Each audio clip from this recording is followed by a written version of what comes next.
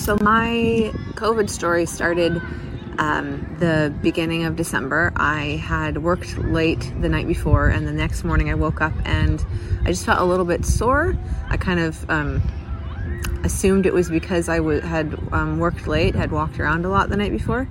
Though looking back on it now, I'm pretty sure that that's what we were counting as day one. And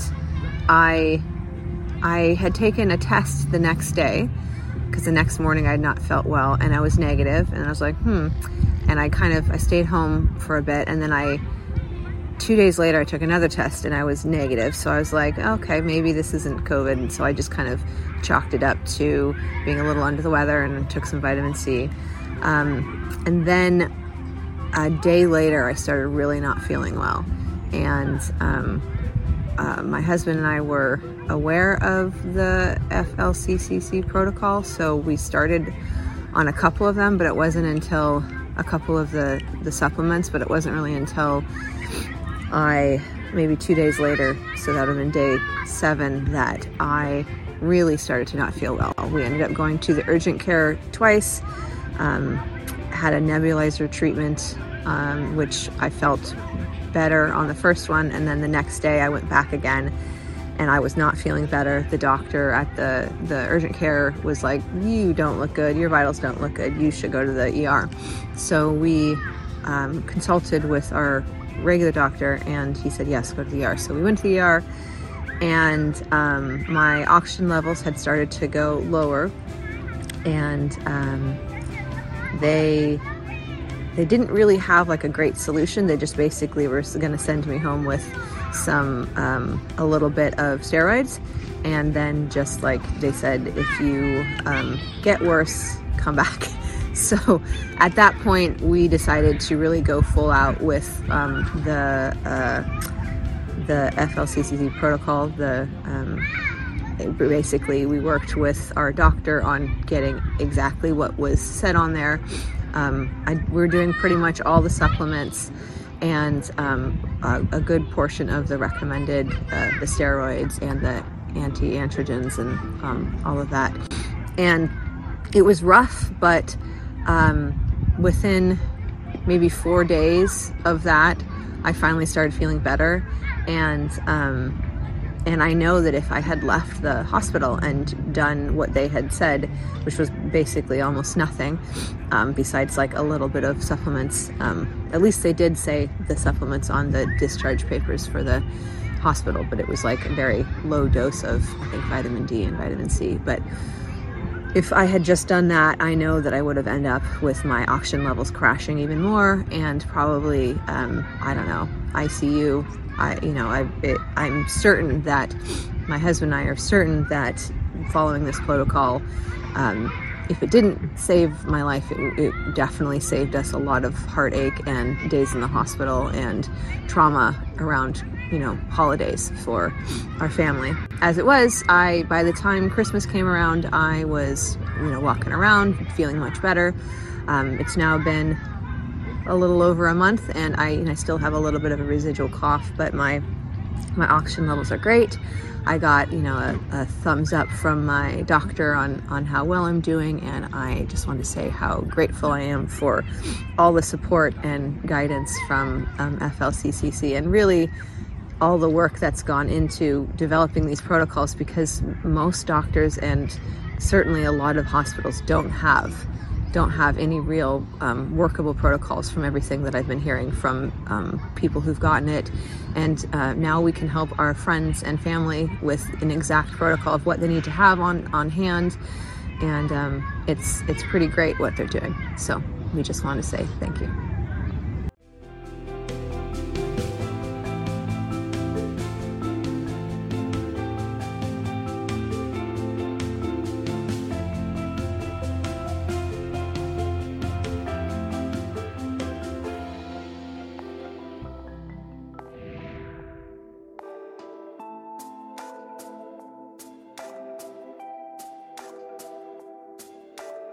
Thank you, Renee Wydrow. We are so grateful that you told us your story and that you chose to take our FLCCC protocol rather than go back to that hospital. Your story is so much like what we hear all the time, every day, from many, many people who are getting more from our doctors than they are from their local hospitals, more help. And it's very interesting to hear this on the day that public health officials have urged the federal government to promote early treatment for COVID. How about that? You know, we think they're about 2 years late on this. We find it interesting that they've only started promoting early treatment when they've approved a new designer drug to be used for it. Sadly, they continue to trash the many safe, effective, and inexpensive existing drugs that our doctors and doctors around the world have been using very successfully to help patients like Renee and thousands upon thousands of other patients. We have 3 nurse practitioners in the background who are also going to be answering some of the questions on Q&A tonight.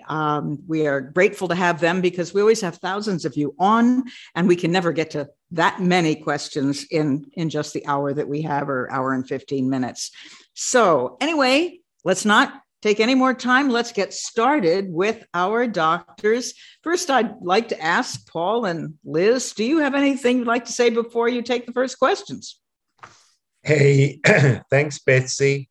And thanks, Liz, for being here.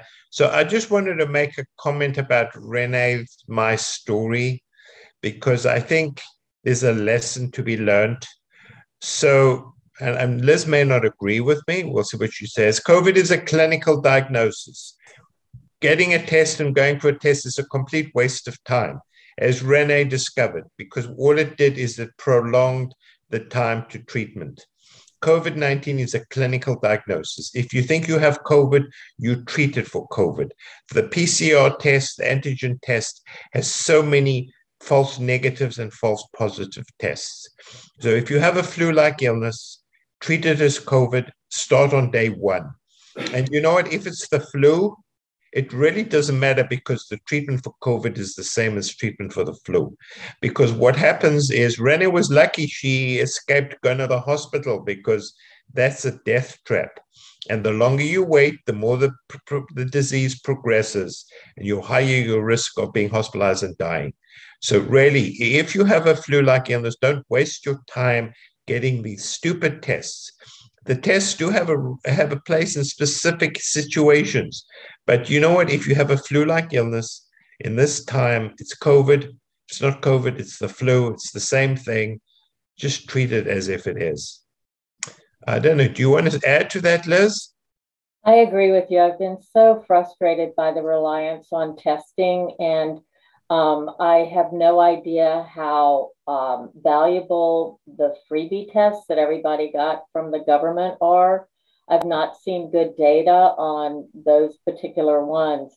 But from a pediatric perspective, I just want to make sure that people understand that as of the CDC data, which I honestly don't always trust, but in any event, in this case, 58% of kids have already had COVID at this point in the pandemic, and they usually do very well with it. So I think our biggest job for our children right now is to quit doing things to them in the name of COVID that are actually going to hurt them more than the disease itself. So we may be able to expand upon that with some of the questions that come up. But kids usually do well with COVID. We have not done a good job as their stewards during this pandemic in multiple ways. So yeah, let me just add to that, and then we can continue. So I'm not a pediatrician, but I have so much respect for Dr. Mumper. And you know what? My motto is let kids be kids. Let kids do what kids do. Stop all of this nonsense, which has really had such a profound effect on their cognitive, social, intellectual development, as Dr. Mumper illustrated previously. So just stop all this nonsense. Let kids do what kids do. Let them go outside. Let them play with each other. Just stop all this nonsense. Well, let's go right into the questions, and because we have a whole bunch of them. First of all, that people have been asking us all the time before we get too many of them that are typed in tonight. Doctors, everybody's been talking about the variants. So we've always had a lot of questions about, is iMask Plus effective for Omicron? Yes. So, yes, simply yes. So, the interesting thing is that ivermectin hydroxychloroquine remain effective against Omicron just because of the way it works.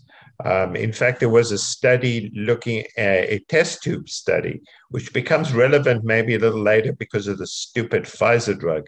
But basically, it showed that ivermectin was the most effective drug against Omicron.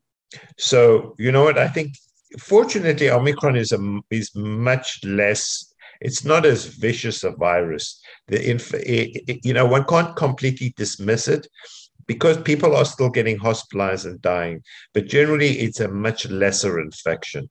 So yes, IMASK works, and the key has been and always has been early treatment, early treatment, early treatment. That's our mantra: early treatment. The people also want to know, because there's a lot of this floating out there, do the FLCCC telehealth providers treat long haul COVID? So, that's a question difficult to answer. The people on the list of practitioners and the telemedicine, we provide that as a service. We don't control how they treat patients. We don't tell them how to treat patients. So they're already independent practitioners. We have our iRecover protocol, and patients are obviously free to download and look at it. And they should discuss it with their practitioner, whether it's a telemedicine practitioner or their regular PCP. So, we're not in the business of treating patients. We're here to educate. We're here to provide information. We do not sell medicines. We're not, we're not into treating patients per se. We have a question following up on that for our pediatrician, and that is the question: do children get long haul COVID? Can they get it? Yeah, so sometimes the vast majority of children do well. And ironically, the younger they are, the better they tend to do.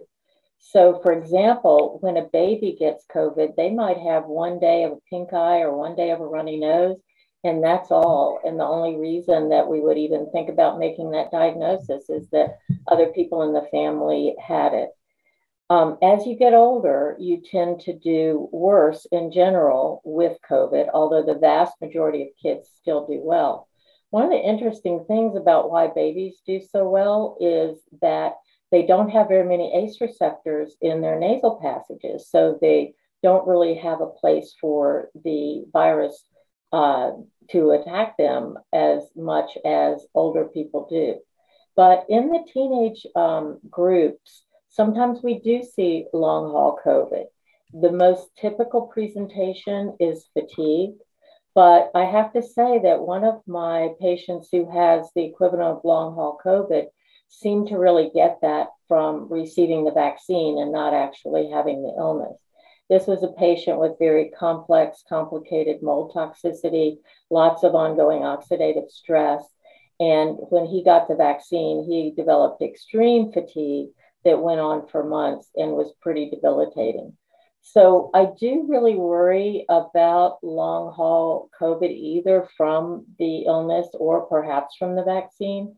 And it seems to, what I worry about is that somehow the spike protein, wherever it comes from, is not good for mitochondria. And so you've got all these multiple body systems. In pediatrics, we were always taught you should think about mitochondrial illness anytime a child has 3 different organ systems involved. Because most of the time kids are going to get one thing and they're good to go. They don't typically have a laundry list of multiple medical problems. So I do worry about the mitochondria. I worry about microglial activation. I worry about that particularly in the brain, because so many adolescents that have long haul COVID seem to have a lot of cognitive problems, memory problems, and not to mention all the anxiety and depression that goes along with it. So when Paul was talking about how the FLCCC protocol helps Omicron, I would go so far as to say that the FLCCC protocol helps you when you have multiple types of viruses, helps you when you have oxidative stress, helps you when you have mitochondrial impairment. It helps you when you have mast cell activation syndrome. All these different multi-system illnesses which involve ongoing inflammation are going to get better with a lot of the stuff we use in the FLCCC protocol. So I wish people would not worry so much about, Omicron versus Delta versus B2 or B4 or, whatever it is, and realize that if we nurture people's innate immune systems, the innate immune system is much smarter than the Pfizer executives.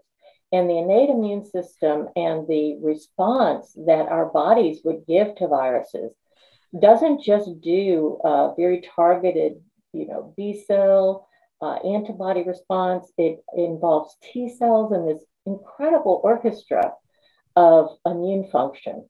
So I think we need to focus on supporting people's immune systems and not putting stuff into their bodies that we're inventing at warp speed and not testing for very long. And when we're not being attentive to the downsides of those treatments. We have a lot of questions, people asking about which protocol is effective for the long haul COVID and the vaccine syndrome. And Paul, you've been working on that one. We have iRecover. I know we're going to do a program strictly on that in a couple of weeks, but is there a little bit you can help with? So, it's complicated because we don't really understand long COVID that well. And maybe Dr. Mumper can jump in. I think there are multiple factors, multiple disease problems, multiple pathological pathways. So I don't think there's a single cure-all. What we find is it's really, and there are very few studies looking at long COVID. So I think much of it is empirical therapy. The doctor treats the patient and sees what the response is. If the response is poor, then you move on to the next thing. If you have a good response, you carry on. So it's very much a trial and error kind of an approach. We kind of have an idea. You need anti-inflammatory treatments. You need to improve the immune system, which will hopefully get rid of spike. So when I knew iRecover, we basically have first line, second line, and third line therapies, just as an approach. You start off with the least aggressive, and then you escalate. And for example, fluvoxamine is a second line therapy. It helps some patients, others it makes worse. So there's really there's no good answer. It's not as simple as treating acute COVID. And I think it's because there's so many different disease pathways involved, and we really don't have a good understanding. So it's I think it's trial and error. It seems low dose naltrexone seems to be, the new boy on the block, and seems to do really quite well. I think we still need to make sure our vitamin D levels are adequate. We still need to take aspirin because these patients have terrible clotting disorders. So it's there's no single magic drug. It's a combination of treatments, and you do what works. Dr. Mumper, do you have anything to add to that? Yeah, Paul, I thought you were clever when you wrote that section to make reference to the similarities with other conditions like chronic fatigue syndrome. So I think about some of the incredible pioneers in that disease who got ostracized just as much as you and I are now back in the 90s. But people like Paul Cheney that did lots of work on that, or Malcolm Hopper from the UK that worked on Gulf War syndrome, all these sort of complex multi-system illnesses have a lot of similarities. Now, I happen to be a huge fan of low-dose naltrexone. My experience with what? Could you repeat that? Yes, it's low-dose naltrexone. So naltrexone is the thing that you'll see in the movies when somebody's, overdosed on an opioid and they'll come in with a shot and jab it in their leg. But it also, when you use it at very low doses between 1 and 4.5 milligrams, it has an incredible ability to be an anti-inflammatory. It recruits your endorphins and your enkephalins, so you get some pain relief. I love it for chronic neuropathic pain. I have one patient that was in chronic neurologic pain for 4 or 5 years before I got to him. And low-dose naltrexone turned his life around. And he went from being largely bedridden at home to, I just went to see him do a rap concert where he was the singer last week. So that's a little tidbit from functional medicine world.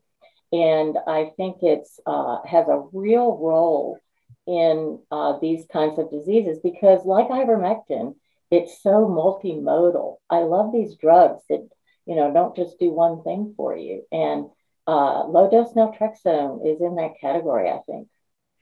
Doctors, we have a good follow-up question here. Sandra and a whole bunch of other people are here concerned about which of the drugs in our protocols that you've used deal with this loss of hair and loss of taste and loss of smell that persist after COVID. Help.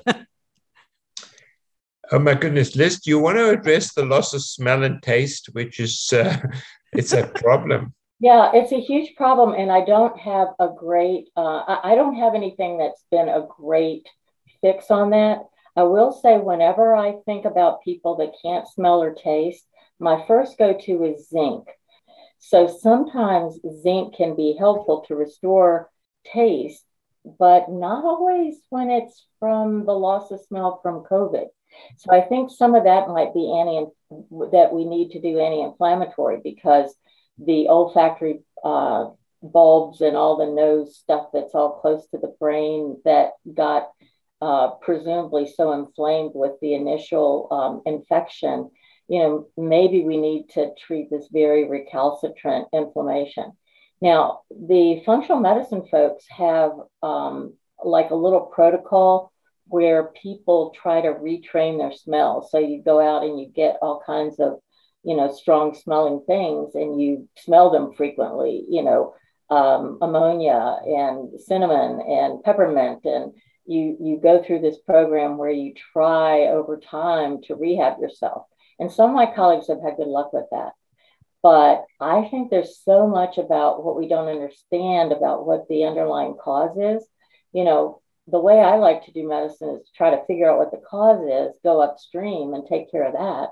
But if we haven't figured that out yet, or at least I don't know about it, it makes it harder. And about the hair. Yeah, so I must agree with Liz. The problem is it's difficult to treat something you don't understand. So, we somewhat treating these people blindly. I would agree with Liz. I think zinc, vitamin C, vitamin D, Nigella sativa is a good start.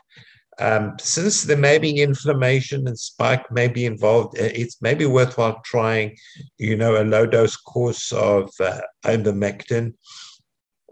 Again, I think it's much of a hit and miss thing. We don't really have a good answer. And it seems to be very disabling to people because if they lose their sense of smell, they can't enjoy food, they can't enjoy coffee, and it's quite functionally disabling. So, although it seems like a nuisance symptom, people struggle with this. So I think it's worthwhile, taking these over-the-counter things first, zinc, vitamin C, Nigella sativa, see how they go. And then maybe a short course of ivermectin. And obviously smell training is a good idea, trying to re-stimulate your nerves. And about the hair part, can anybody have anything to say about that? So in terms of hair loss, and my colleague Christina is on the line, or she's answering questions. So we were contacted by a physician who was treating hair loss with high doses of omega-3 fatty acids. And apparently it restored the hair. It didn't work really well on me. Christina didn't. She tried rubbing it on my head, didn't work. But it seems that high-dose omega-3 fatty acids, in a way I don't understand. Maybe it's partly because of their anti-inflammatory properties, did stimulate hair growth. So you know what? I think it's worthwhile trying these interventions. Okay. I have other theory. In my world, in pediatrics, some kids that get alopecia or alopecia areata, where they go totally bald, have immune dysregulation, and they actually respond, oddly enough, to antifungal treatments. So my concern with COVID in some ways is that, your body, when you get in trouble with it, you have such a sort of maladaptive, hyper inflammatory response to it. And then I worry in people that are getting the vaccines that there is a period where your immune system is a little bit dampened down by those. So I agree that omega 3s are one of the things we think about when people have scalp issues. Also, vitamin A. And, some hair loss is just a response to a bad inflammation at some point that basically shuts down your hair shaft production. But I would try a few things like that. And then I would try to think about the patient. Do they have other signs that their immune system is dysregulated? If it's a woman, is she having a lot of vaginitis that might be candidal? If it's a child, do they have a red anal ring that might suggest that they've got a lot of fungus in their gut? That is purely speculative and I've not seen a single paper on it. So take it for what it's worth, which may not be much. Yeah. Okay, here's a question from Bernadette Snyder. She says, my husband and I contracted COVID on February 20th. It was my sickest Tuesday and Wednesday of last week, but Friday night, my husband got very sick and is in bed still today, sick with severe fatigue. How long can I expect the fatigue to last for my husband? There are times he seems not quite coherent as well. We are using both the FLCCC protocols and Dr. McCullough's protocol. Yeah, so that's a good question. So, obviously this disease runs a spectrum. Some people get over it within 24 hours. Others, it's a prolonged illness and it may morph into, the chronic fatigue of long COVID. So that's why I think the best prevention of long COVID is early aggressive treatment, because I think that decreases the viral load, which may play an important role. It decreases the inflammation. And, I cannot stress enough the use of, povidone iodine nasal spray, mouthwashes, together with ivermectin is very effective. So, that's why early treatment is so critical.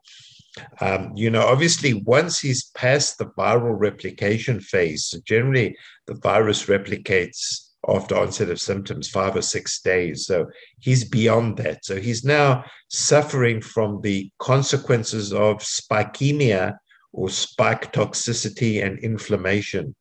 So I would continue, the vitamin C, the vitamin D, then the Nigella sativa, these compounds.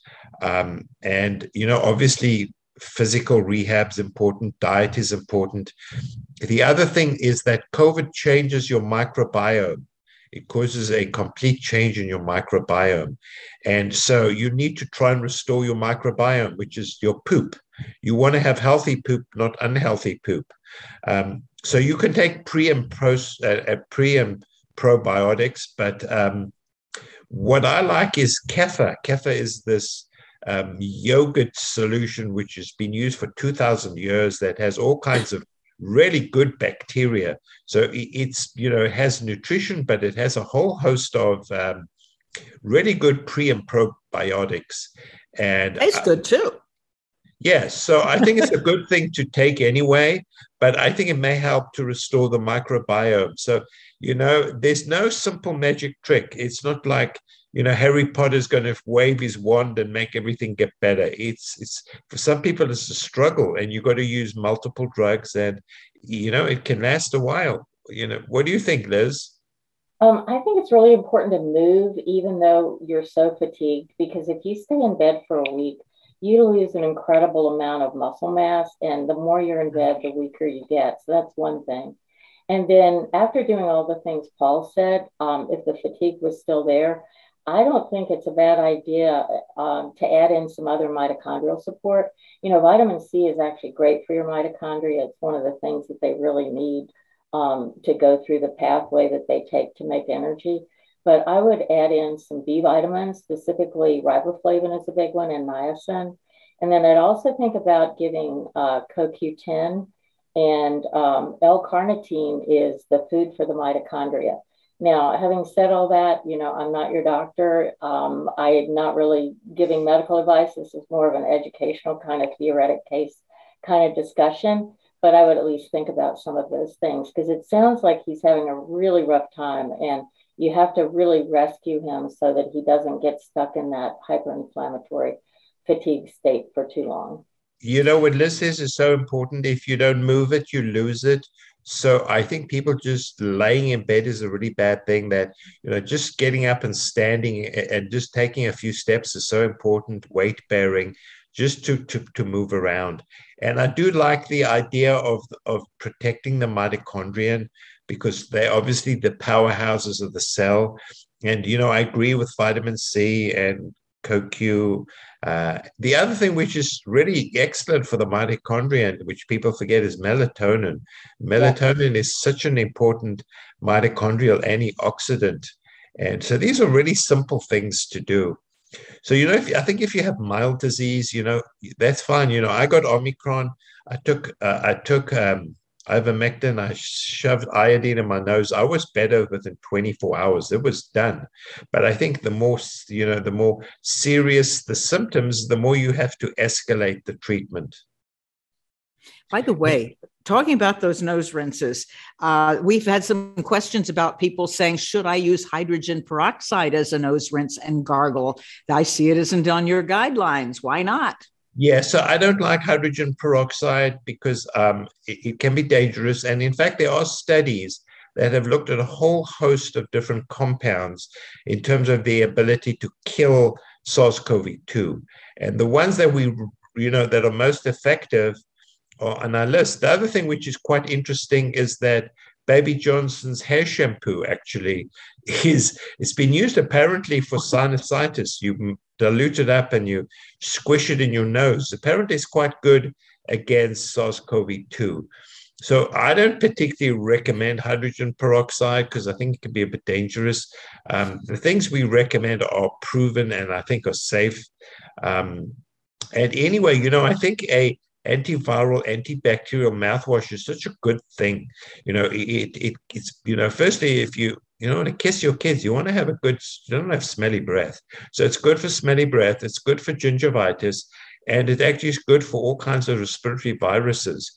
So, you know, I've got into the habit of gargling in the morning and gargling at night. Hasn't helped my hair loss, but hopefully it protects me. Here's what were the medicine questions. Somebody says, am I supposed to take hydroxychloroquine and ivermectin together or separately?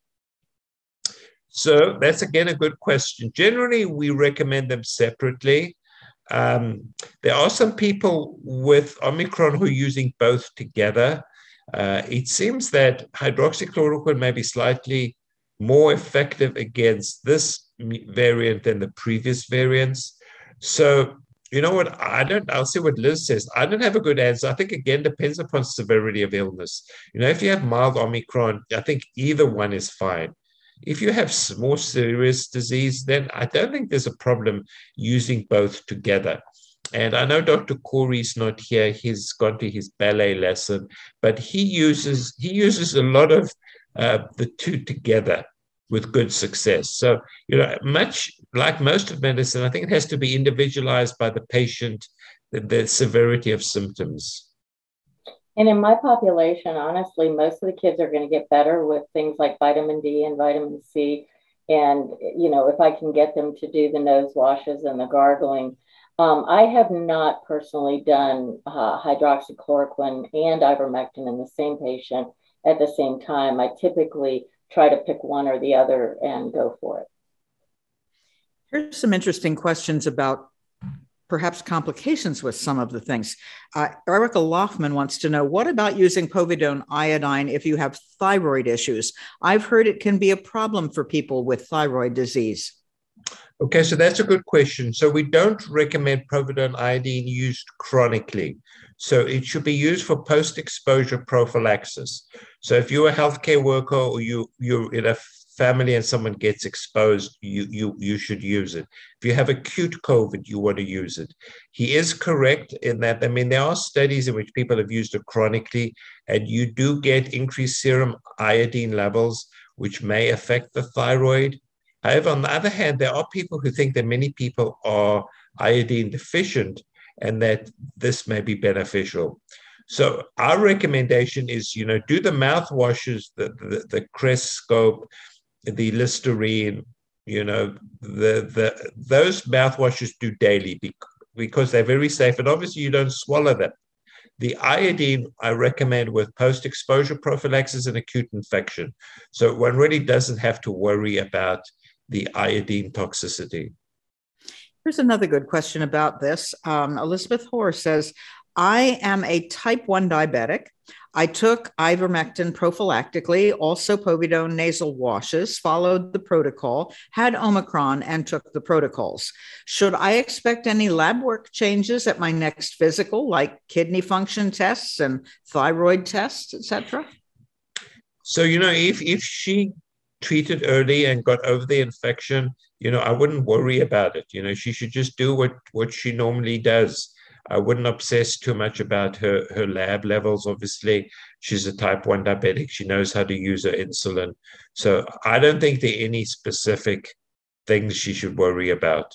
Liz, would you agree? You see, I agree. With type 1, I do wonder if during the time you were sick, typically that means you have to adjust your insulin. We would want you to be taking lots of fluids, not going into ketoacidosis, all those kinds of things. But with the protocols that we have, I do not think that means you have to go get a CBC and a chem screen to make sure your kidneys and your liver are still functioning well. Here's a question for you, Dr. Mumper, from Daniel Kraft. It says, since PANDAS is considered by many to be a post-viral or post-bacterial inflammatory encephalitis, could the FLCCC protocols possibly be helpful? Do you know of any doctors who have had success with it? So PANS, which is when it's caused by other viruses, or PANDAS, which specifically refers to strep, is definitely an autoimmune encephalitis that needs very elegant treatment. There are a host of protocols that are specifically tailored to that. It basically involves treating the underlying virus or bacteria, which sometimes we have to be pretty aggressive about. But it also has this huge anti-inflammatory component. And remember, we were saying, whenever you've got inflammation, you've got ongoing oxidative stress. It's bad for your mitochondria. It's bad for your mast cells. And so there's going to be a fair amount of overlap, theoretically, because some of the supportive stuff from FLCCC will definitely help you with PANS and PANDAS. I am not aware that we have looked at that specifically with ivermectin and PANDAS, although I have to say I have become a big ivermectin fan, and since it's such a great anti-inflammatory and has so many other great purposes, I think that we should start experimenting with that for the kids with PANS and PANDAS. And I have several colleagues that are PANDAS experts. One's writing a book, and I might mention to her that we need to actually dive into the whole ivermectin possibilities for PANDAS. PANDAS, if you catch it early and you treat it and you get lucky and the stars are aligned, you can take a kid who's got so much OCD that they can't even get out of the house because they have to be counting their steps over and over, or counting, whether or not they turned off the light bulb, and you can turn them around in days sometimes. However, if you're not lucky, those are kids that wax and wane for years, and they get these horrible relapses where they get acute anxiety and acute separation anxiety and acute tics and twitches and OCD, and their friends all make fun of them. So we owe it to the kids to think about that as a possibility. And that's a great question. It's very intriguing. Thank you for bringing that up. Here's another one about a condition. Susan Anderson says, does having a gastric bypass prevent adequate absorption of the supplements that I'm taking per the FLCCC protocol? Yeah, so that's a really good question. So, when they do gastric bypass, you bypass the proximal ileum, where a lot of trace minerals are absorbed. Independent of COVID, people who've had gastric bypass surgery really need to be on a very regimented protocol of iron and mineral supplementation.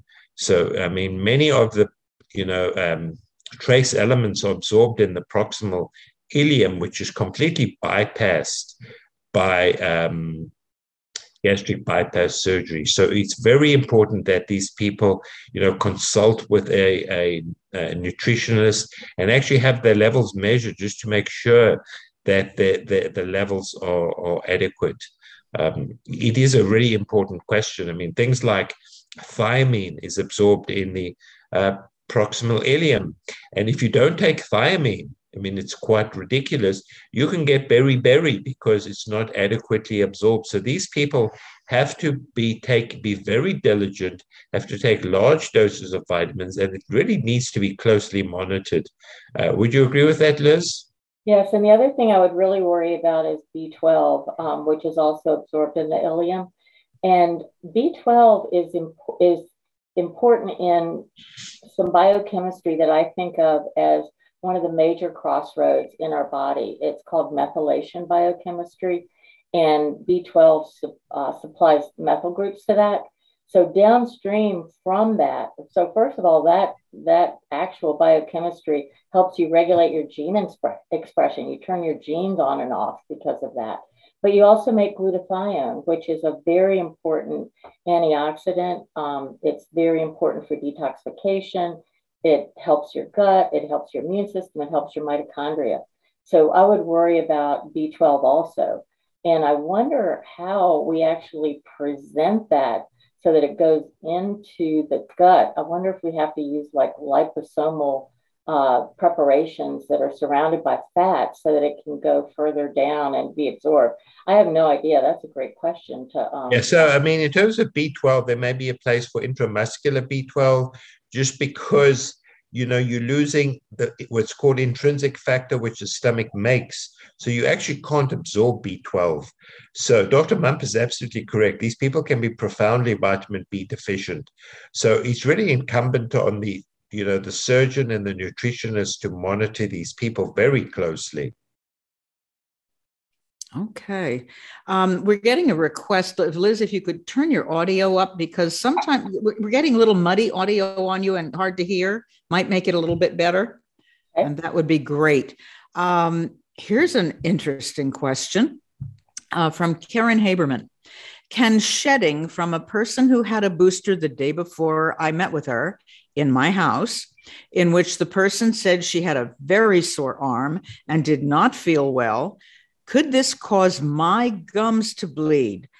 This was new for me. I had not had this kind of bleeding before. I woke up with the area bleeding. I'm not vaccinated, she says. So Betsy, you ask a fascinating question. And so I've been arguing with my boyfriend about this, Dr. Corey, whether there is such a thing as shedding. And recently we spoke to an expert on this, and apparently, I thought it was mumbo jumbo. It didn't really make sense to me.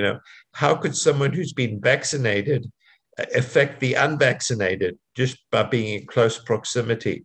So what they tell me is that, obviously the nanoparticle goes everywhere, including the skin, so that, normal people shed their skin, the squamous cells desquamate. So they're telling me, and, I think you have to believe stuff these days because nothing's impossible, that if you're in close contact with someone who's been vaccinated, I think you have to be in reasonable close contact, and that you touch their skin and whatever, that it is possible that you can transmit the spike protein and it can affect you. Um, it sounds weird. It sounds fanciful. It sounds like it's, from the Disney School of Medicine. But you know what? You can't discount anything these days. And there we have had reports of people who've been in proximity to someone who's been vaccinated, and then they develop these weird symptoms, usually menstrual dysfunction. So I think it's an issue. And in fact, what my boyfriend did, that's Pierre, he had a patient who actually had this shedding syndrome. He treated the patient with ivermectin, and the patient apparently got better. So, you know what? I think you just got to keep an open mind. And you know what? I don't know. We'll see what happens. Dr. Mumper, Oh, what do you think about shedding?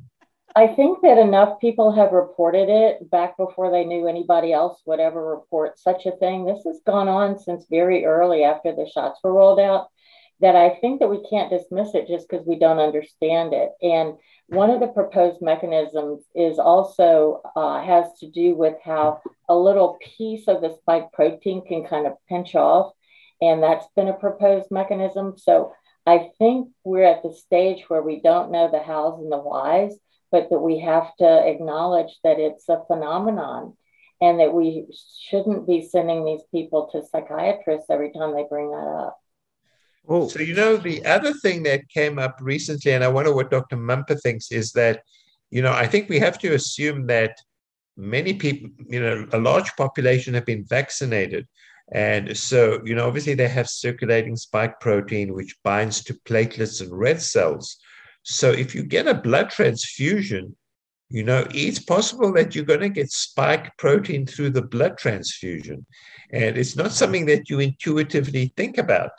So, while we used to, when people donated blood, we would test for HIV and hepatitis, maybe we should screen whether the patient's been vaccinated, and how long ago, because it's possible that through blood transfusion, you can transmit spike protein. What do you think, Dr. Mumper? People in my circles are worried about that and are calling for it to be looked into and studied. I don't know that any blood banks are actively doing that now, but I think it's certainly a theoretic possibility. And I just think that there were so many unforeseen consequences that people just didn't really give the time or the depth to sort out before all these recommendations were made rather urgently. So I think we're going to be cleaning up a little bit of messes here and there for a while and trying to figure out what's really going on. By the way, speaking of cleaning up, we have to go back to Dr. Marek. We have everybody wants to know, what do you mean by high dose omega-3 that you referenced earlier? Lots of people want to know the dosage. Yeah, so between 1 and 4 grams a day. So some people think that, it depends whether it's the DHA or the DEA or whichever. So I think 1 to 4 grams a day. We actually have listed it on our protocol. The advantage of the mixed omega-3 is it's much more inexpensive than the CEPA, which is basically a medication for which you require a prescription and is quite expensive. So the apparent improvement in hair loss was with the CEPA. So which is ethyl omega-3. So whether there's a difference, we don't know, but I would say between 1 and 4 grams a day of omega-3s should be good. Here's 1 gram isn't very high dose, and 3 to 4 grams would be a higher dose. And just as a reminder, at Harvard years ago, they used 7 or 8 grams a day in people with bipolar illness, and they were able to get them off of their psychiatric medications. So another strategy is you can keep taking your omegas until your stools start to be very oily, and then you can back off. Yeah, so she's absolutely correct. She's smart. Yes, I agree. I was being conservative, maybe to start off with 3 to 4, but then increase the dose because it is pretty safe. I mean, Eskimos eat a lot of omega-3s, so just increase the doses you tolerate and see how you do. I think it's treatment to an effect. But yes, I think Dr. Mump is absolutely correct. Here's another difficult case we have from Mary Scanlon. Says, I got COVID starting in February 1st, and I got all the meds on the protocol. I still get short of breath on exertion, and I have a productive cough. I'm wondering if I should resume exercise to rebuild my strength or rest until the symptoms resolve. Do I need to follow up with an MD for additional medications? Yeah, so that I'll see what Dr. Mumper says. I think if you complain, if patients are having shortness of breath, then there is a possibility they have pulmonary involvement. And for that reason, I think they need to see a physician. They certainly need a chest x-ray to see what's going on because they may have residual pulmonary involvement from COVID. And if so, they need corticosteroids. They could also have some atypical pneumonia, but this would the possibility of ongoing pulmonary inflammation from COVID is a reality, and that would require treatment from steroids. So certainly, I think that the person needs to see their physician, who needs to do it at least a chest X-ray, needs to do some blood work, and then consider treatment with corticosteroids. I don't think this is something that people should do without the direction of a clinician. The other important information would be to wear a pulse oximeter and see how low you drop when you're on exertion. Because if you do need steroids, you don't necessarily just need the little teeny doses that they sometimes use in the hospital, but you would need a skilled pulmonologist, internal medicine doc, or intensivist to really help that situation. Oh my goodness, that's such a good suggestion. So that I think, people who are struggling with COVID should get a pulse oximeter. They're not that expensive. And what's really important is what happens to the saturations when you exercise. So if you have, exercise-induced desaturations and they go really low, that is very worrisome. If your sats stay in the 90s, well, that's actually okay. But if you have profound desaturation with exercise, that's an indication of significant lung involvement, and one certainly should seek the advice of a physician. Here's somebody. Carrie Deschamps says, my employer has imposed a $200 monthly COVID surcharge in addition to my healthcare premium because I have elected not to be vaccinated. I had COVID in December 2020, but I don't know which variant. Is there any new or updated information on natural immunity and as to whether it has been confirmed to be equal to effective severe illness prevention? Yeah, so that's an absurd. Dr. Mumper can answer, but that's absurd. I think anybody who inflicts such a policy should, how can I be kind, should be put in jail because that's just evil. So we know, going back to Edward Jenner, I think in 1770, who actually noticed that people who had cowpox protected you against smallpox. So we've known for over 200 years that natural immunity provides much better infection than vaccination. So I would say it provides better protection. If you want to be politically correct, you say it provides equal protection, but there's no question of doubt that natural immunity is very effective. And if you think about it, it only makes sense because when you get a natural infection, you get it through the nose and your nasopharynx. And what's most important is you make local antibodies, which are very important in protection. When you get the thing in your arm, that's not how you get COVID. You don't get COVID through your arm. So it gives you a dysfunctional immunity. So there's absolutely no question of doubt. And I think we beyond arguing about this, that the earth is round, it's not flat. We need to accept that. We need to accept that natural immunity is as good, if not better, than the vaccine. And my friend, Dr. Mumper, what do you want to weigh in? So I want to say that there are about 80 studies now that have looked at natural immunity. And so I think that it's very clear. that this person might be good for another 2 decades. Remember, the people that got SARS in 2003 still had antibodies 17, 18 years later. So that's one thing. But the second thing is, I'm going to argue that he should say that the vaccinated people should pay the fine, because the latest data is actually showing negative vaccine efficacy in some groups.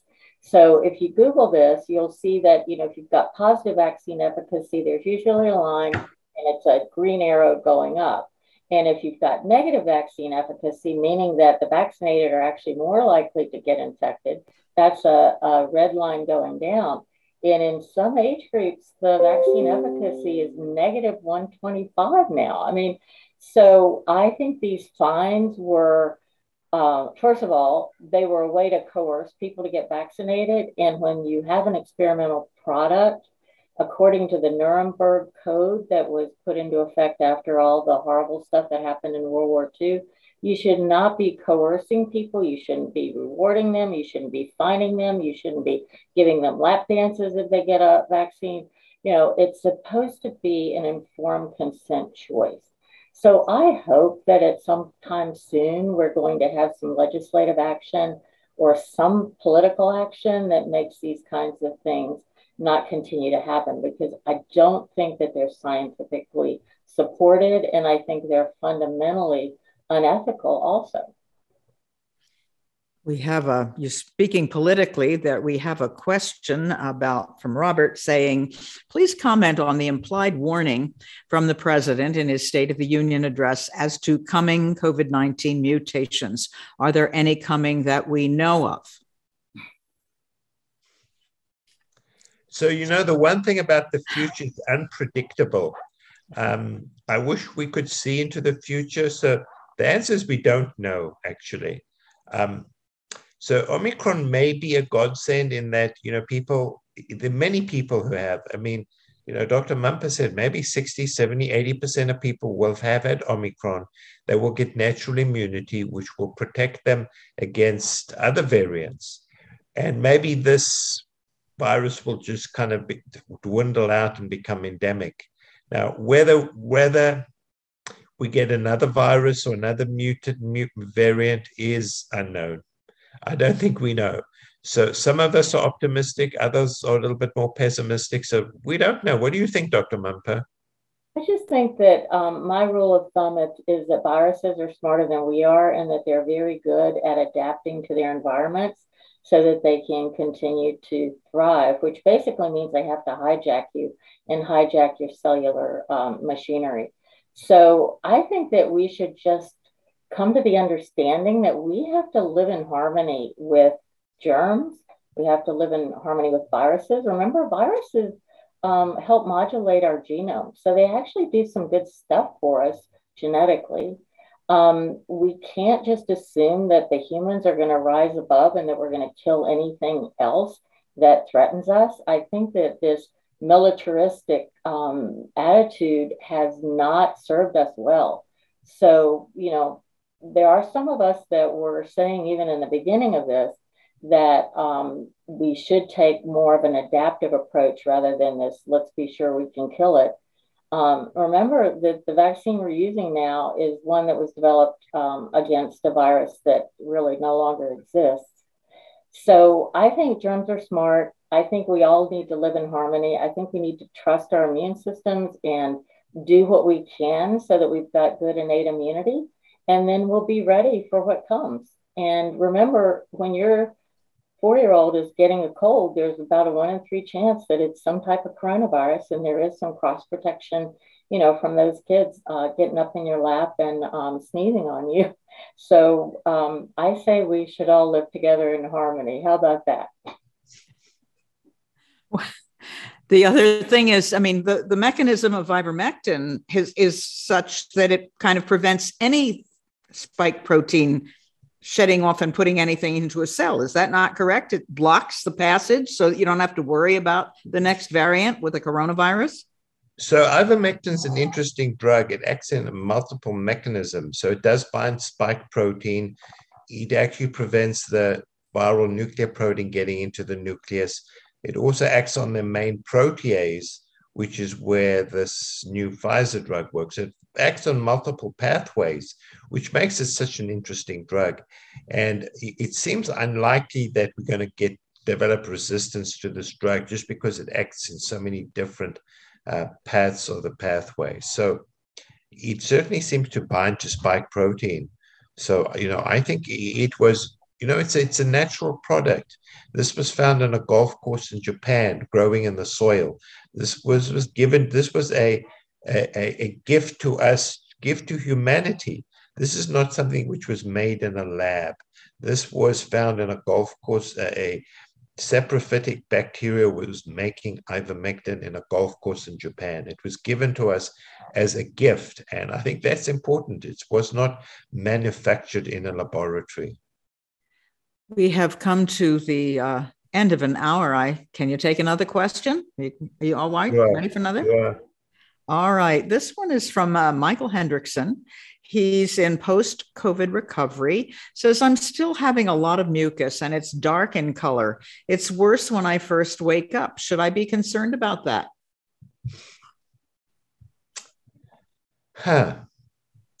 So, I would think about, other respiratory symptoms, cough, shortness of breath.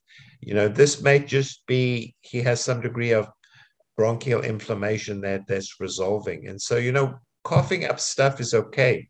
It doesn't make sense to use a cough suppressant. I mean, you're coughing because there's mucus and there's stuff in your lung.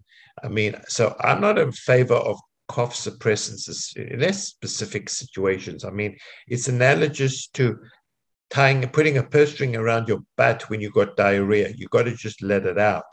So many smokers, people who smoke have a chronic cough in the morning because they're bringing up all the toxins from smoking. And, we have this very elegant system in the lung it's called a mucociliary escalator of, trapping dust and particles and bringing them up. So, I would just follow take all the good muties, just follow what happens. I think if it gets worse or he starts coughing up blood or gets short of breath, then, maybe see a physician. But I think it's just part of the normal healing process and it's usually in the morning. Rick wants to know something following up on that. Says, I had COVID in November and I'm still having shortness of breath. When should a chest x-ray be repeated? Had to throw that one in. Yeah, so I think if you're having shortness of breath, you know what, you don't want to take chances. You want to go to see your PCP or healthcare provider and get a chest x-ray. I wouldn't wait. Well, doctors, thank you. We got in more than 20 questions, quite a few. And of course, behind the scenes, we have some nurse practitioners who've been answering questions, but covering a lot of territory. I need to add that, you know what, they're not just nurse practitioners. These are nurses, nurse practitioners, advanced CRNAs who provide anesthesia. So these are highly experienced nurses. So I just want to acknowledge their expertise. And, I was only joking at the beginning of the hour, but, nurses are part of the team. They help us do what we do. They're very smart people, especially those that pass a lot of gas. So we want to thank them. Well, thank you. Thank you, Paul and Liz. Let's bring the nurses on. We have Mary Beth Carno. Can we show them to the audience? Mary Beth and Scott Marsland. These Mary Beth and Scott were here before, and it looks like Christina's with us. We didn't think you could join us, but we're delighted to have Christina. She is our CRNA, and Lori Kisting is new this week. Thank you for all the questions that you answered behind the scenes. We try to get as many in, folks, as we can, and we have top professionals here helping to do that. Betsy, we answered half. Yeah. We answered 109 questions out of 267, so we did pretty well. Fantastic. Yes. Great going. Well, we hope our audience will be even healthier, as a result of that. Maybe we have to do this every so often we're going to keep bringing you folks, you nurses, back for this so that we can continue to do that. But maybe we also bring the doctors on for a Q&A session, because it seems like, well, we know our audience is interested and likes it. So you folks let us know, and we'll respond. We're trying to do the best to help you stay healthy. By the way, we also honor one of our RNs. Every month we honor a top nurse. So this month it's Cheryl Ducharme. She's an RN. She's been educating people. She's been directing them to the prescribers to help them get through the pandemic successfully. And she said she had COVID in December and followed the FLCCC protocols with success.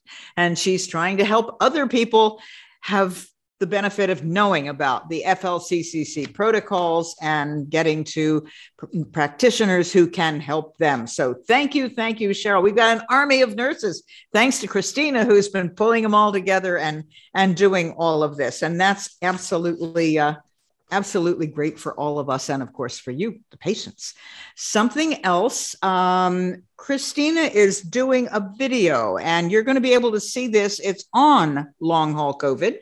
And this is a video that you can see right here is a slide from it that talks about the different symptoms. We talked about this a bit tonight, but we're going to have a program dealing with long haul COVID in a couple of weeks. And the video, however, if you're already interested in learning more about this, is up on our Odyssey channel under the educational videos section. So this is helping to explain what the symptoms are, helping to explain what works to alleviate them, a lot of which the doctors talked about tonight, but you'll get a lot more coming up. And then she also talks about guides about where you can get to help people, to doctors that can help you. And finally, folks, it is my pleasure, as always, to thank you who have been donating. You know, we're up against a phenomenal amount of money and manufacturers, and oh my goodness. And the people who have new products to sell have one way to do it. That's what they're doing. And they don't like the doctors who say, well, we have a lot of treatments already out there that work. And so you know that the message that we have been putting out, which has really just been to educate, that's what the FLCCC is all about. We are a nonprofit, and our whole mission is just to try to help other doctors know what our doctors have learned through research and through their personal experience in ICUs, in hospitals, and others who have. We have now a much larger team. Many are private practitioners who do outpatient work. They're all observing as well as researching, and we're about sharing the information. But we're getting censored, and we're having problems because they're the phenomenal number of resources that are against us. So when you donate, when you give, and bless you, there are many, many, many, many hundreds of you who are, and all different amounts. It's a godsend for us. And we just thank you. We want to keep our doctors updating the protocols. We want to be able to continue to get our message out.